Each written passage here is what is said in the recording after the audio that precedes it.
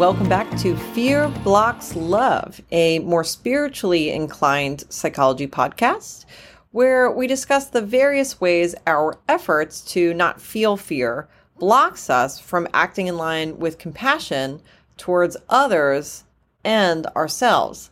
I'm Dr. Deliberto, a clinical psychologist and, as I like to say, recovering academic, which we'll get into.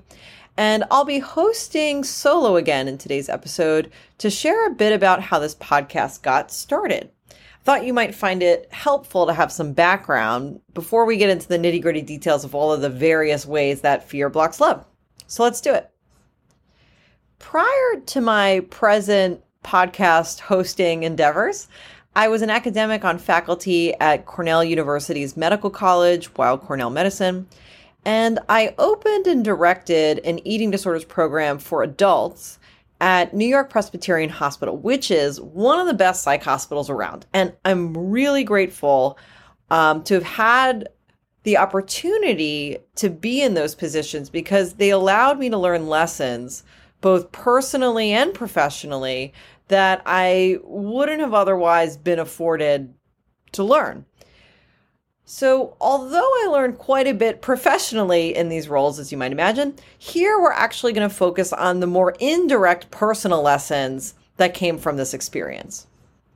So one of the very interesting things about being in these academic and leadership roles was that I was able to look at what was happening in my patients who had eating disorders and my own life at the same time and see parallels with what was going on. So not in the content exactly of what was happening, because I was no longer struggling with eating and body image at the time, but in the process of what was going on. So what was happening in the eating disorder was similar to the process of what was happening in my own life with achievement. For instance, my patients had the ideal that thinness was really something to strive for, and were getting sick in the process pursuing that ideal. I had the ideal that achievement was really something to strive for and was also getting sick in the process.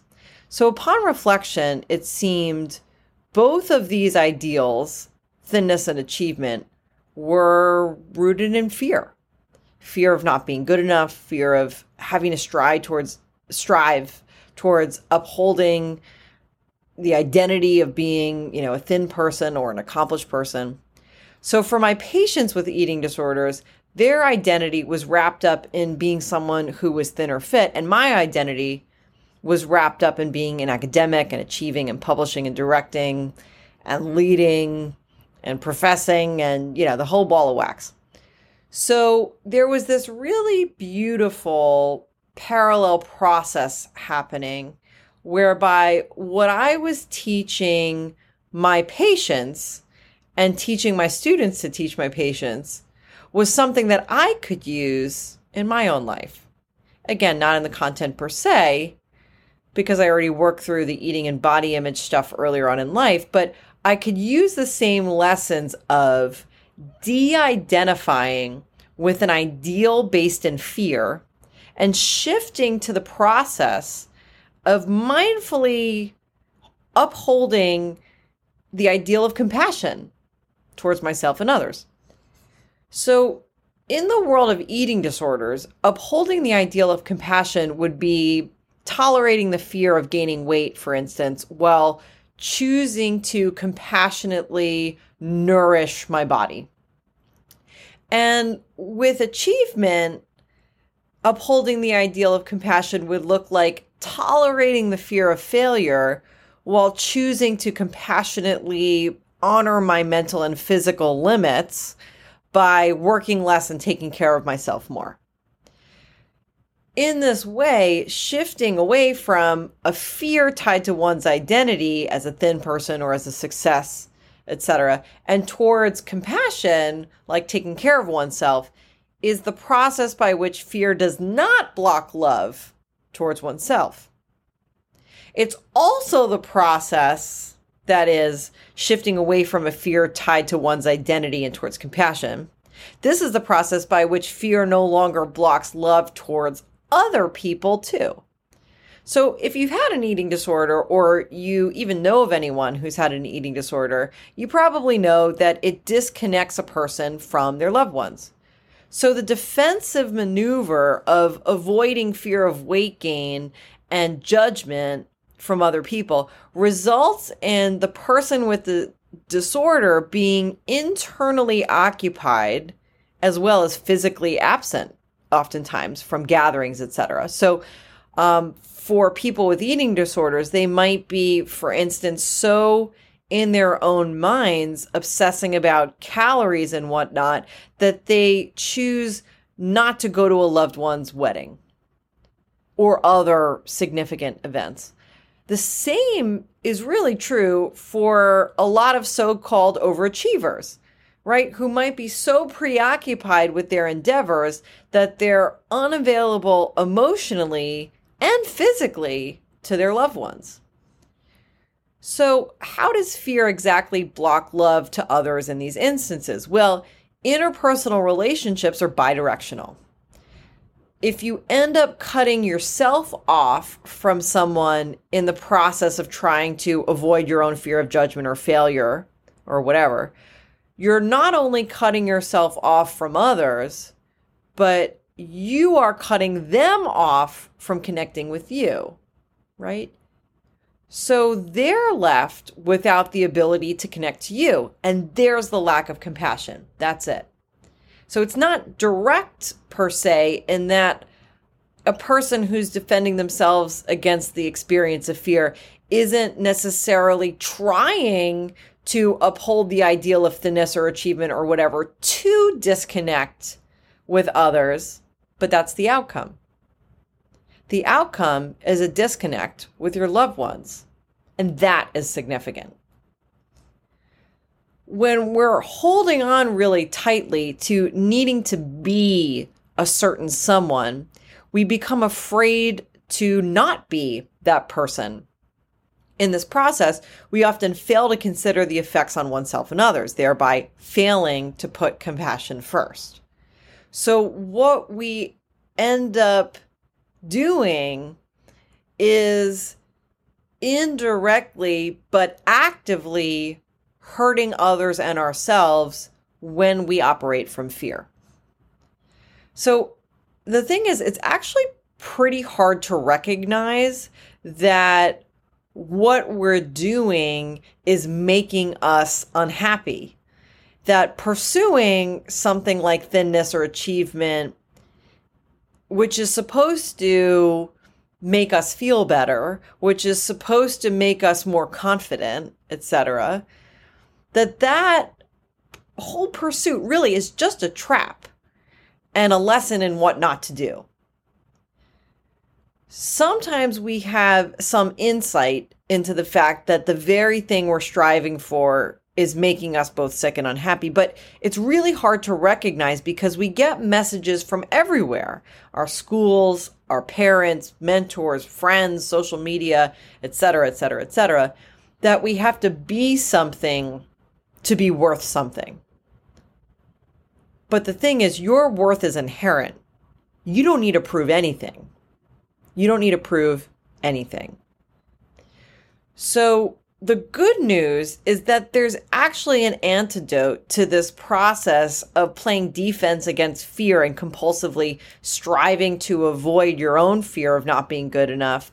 And that's simply to feel your fear rather than avoiding it, then set it aside and act with compassion. So in doing this over time, we become aware that what we thought was going to make us happy is actually the very thing in which striving for makes us unhappy. So we develop that awareness that thinness and achievement, etc., is actually not the ticket. And when we start putting compassion first, we become inherently fulfilled because what we're already doing is the only goal, acting with compassion, which we covered a little bit in the first episode, but I wanted to kind of reiterate here for good measure. So only through facing our fear and engaging in acts of compassion towards ourselves and others do we then, only then, start to decouple our identities with what we thought was so important. thinness, achievement, whatever, all the BS stuff, and start to understand the true power of engaging from a place of love. For me personally, de-identifying with achievement involved decoupling my identity from someone who achieves, a faculty member of Cornell's Medical College and a director and all these titles and all these papers and all these citations and publishing a book and being an author, and realizing that all of that is noise. All that noise is not my identity. My identity is someone who cares. And that's it. Full stop. Pulling back out of the weeds here to notice yet another parallel process. At the time I was making these more psychologically oriented observations about ideals being based in fear and tied to identity, I was also listening to the works of Ram Dass, also known as Dr. Richard Alpert. Ram Dass was a psychologist who I later found out actually worked in the same building at Harvard that I later did, which I thought was really cool. And Ram Dass became a spiritual leader later in life. So summarizing quite a lot of history and wisdom here, Ram Dass spoke a lot about going east and meeting some profoundly spiritual people who taught him the lesson that there is only fear and love. This conceptualization really stuck with me, and I was thinking about it quite a bit. And in that process, I started shifting both my personal spiritual work and my professional work to actually fit within this framework because I found it so helpful. I found it so helpful that we can either be operating from fear or love, and that we always have a choice. And upon observation of myself and my patients at the time, this seemed to become more and more of a self-evident truism over time. So what was happening was that there wasn't only a parallel process between my work with patients and my work on myself, but professionally speaking, but my work on myself and my personal spiritual endeavors as well. So there was a lot happening all at once here, a lot of parallels being drawn. So professionally, this fear versus love paradigm helped me to conceptualize all of these observations that I was making, and it helped me to come up with this kind of two-part system whereby there are ideals based in fear and ideals based in love. And it's one or the other. So for years now, I've been cataloging fear-based ideals as I kind of come across them in my life and work, and writing out their compassion-based counterparts. So far, I think I've come up with about 50, maybe a little more. Perhaps not surprisingly, the first ideal that I cataloged was having a thin-looking body, being from fear, and nourishing my body while accepting the way it looks as the love-based counterpart. And as I've mentioned, there are a lot more examples where that came from. So from this list, I created a self-assessment from the fear and love ideals, and those turned into items on the assessment. So the idea is for the self-assessment that every person is to decide for themselves whether or not a given ideal listed as, quote, fear-based is actually based in fear for them. If you're not sure, all you really have to do is ask yourself variants on the question of how anxious would I be if I no longer embodied this ideal? So for instance, on a scale of 0 to 10, with 10 being the most, how anxious are you about gaining weight? on a scale of 0 to 10, with 10 being the most, how anxious would you be if you were no longer able to achieve? And I would argue that if there's any anxiety felt there on that 0 to 10 scale, then there's a case that the ideal in question, at least in part, is rooted in fear for you. It might not be a particularly intense fear, or it might be actually a particularly intense fear. But if there is fear there, then you might be kind of sidetracked from compassion in the process of holding and upholding an ideal based in fear and pursuing that. So that would be where your work is. So the work is to be done really in discovering who you really are without all that limiting fear in the mix.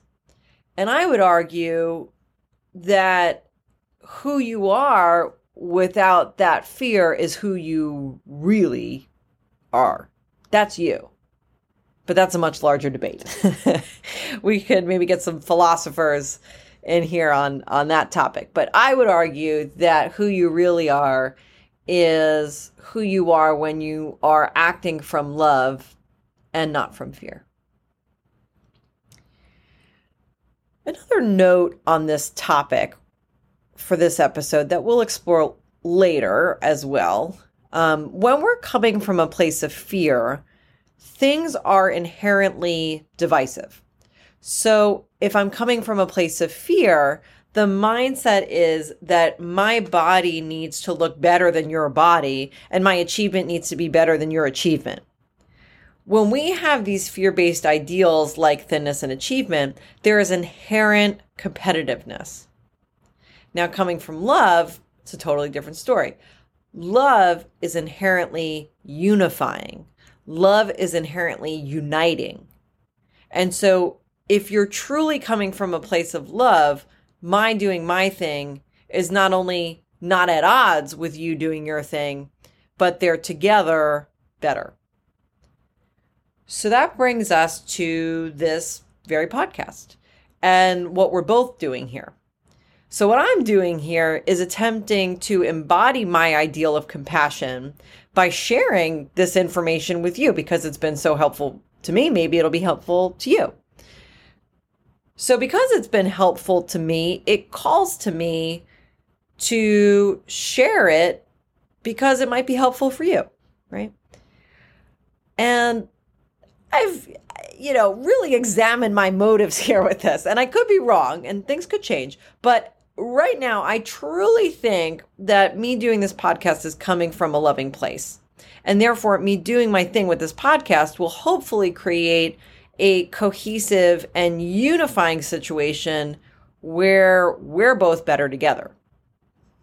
I'm also using this podcast as one spiritual practice among many.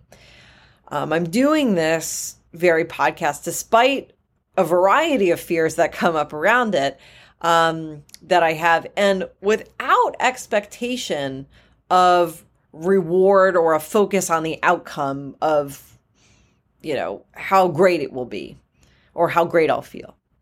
The only outcome I am directing my attention towards here with this podcast is doing it from a place of compassion and speaking every word as mindfully as I can and checking myself in the process of recording this and internally choosing to feel fear, put it aside, and act from love.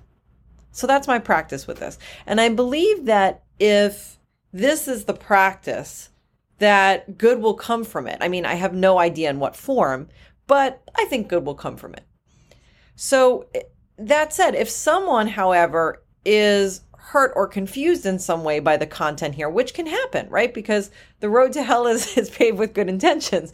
But I believe that if we do what calls to us and do it from a place of compassion, that we can we can overcome bumps in the road. And if someone is hurt and confused by the content here, I hope that it's shared in a respectful way. And then for me, the spiritual practice then becomes to notice my defensiveness, listen with an open mind, and perhaps even, apologize if it's needed, right? And or grow and maybe change my view on something. So I'm opening myself up to the opportunity in advance that some things might come along that really change my mind or that I have to apologize for. And that's okay. That's okay. So alongside noticing what I might be feeling as aversive, it's also important to keep that excitement about what might come from this in check, right? Not getting too high on positive feedback or praise or pats on the back, for instance. So the practice, the other side of the practice for me, in addition to feeling fear, going and leading with compassion, not getting attached to the outcome, is not getting really attached to any sort of praise, right? All of those things here together collectively are the spiritual goal, because it's not about me, right? I happen to be hosting this podcast, but it's not about me. This is about us together.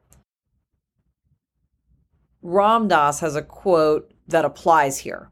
I can do nothing for you but work on myself.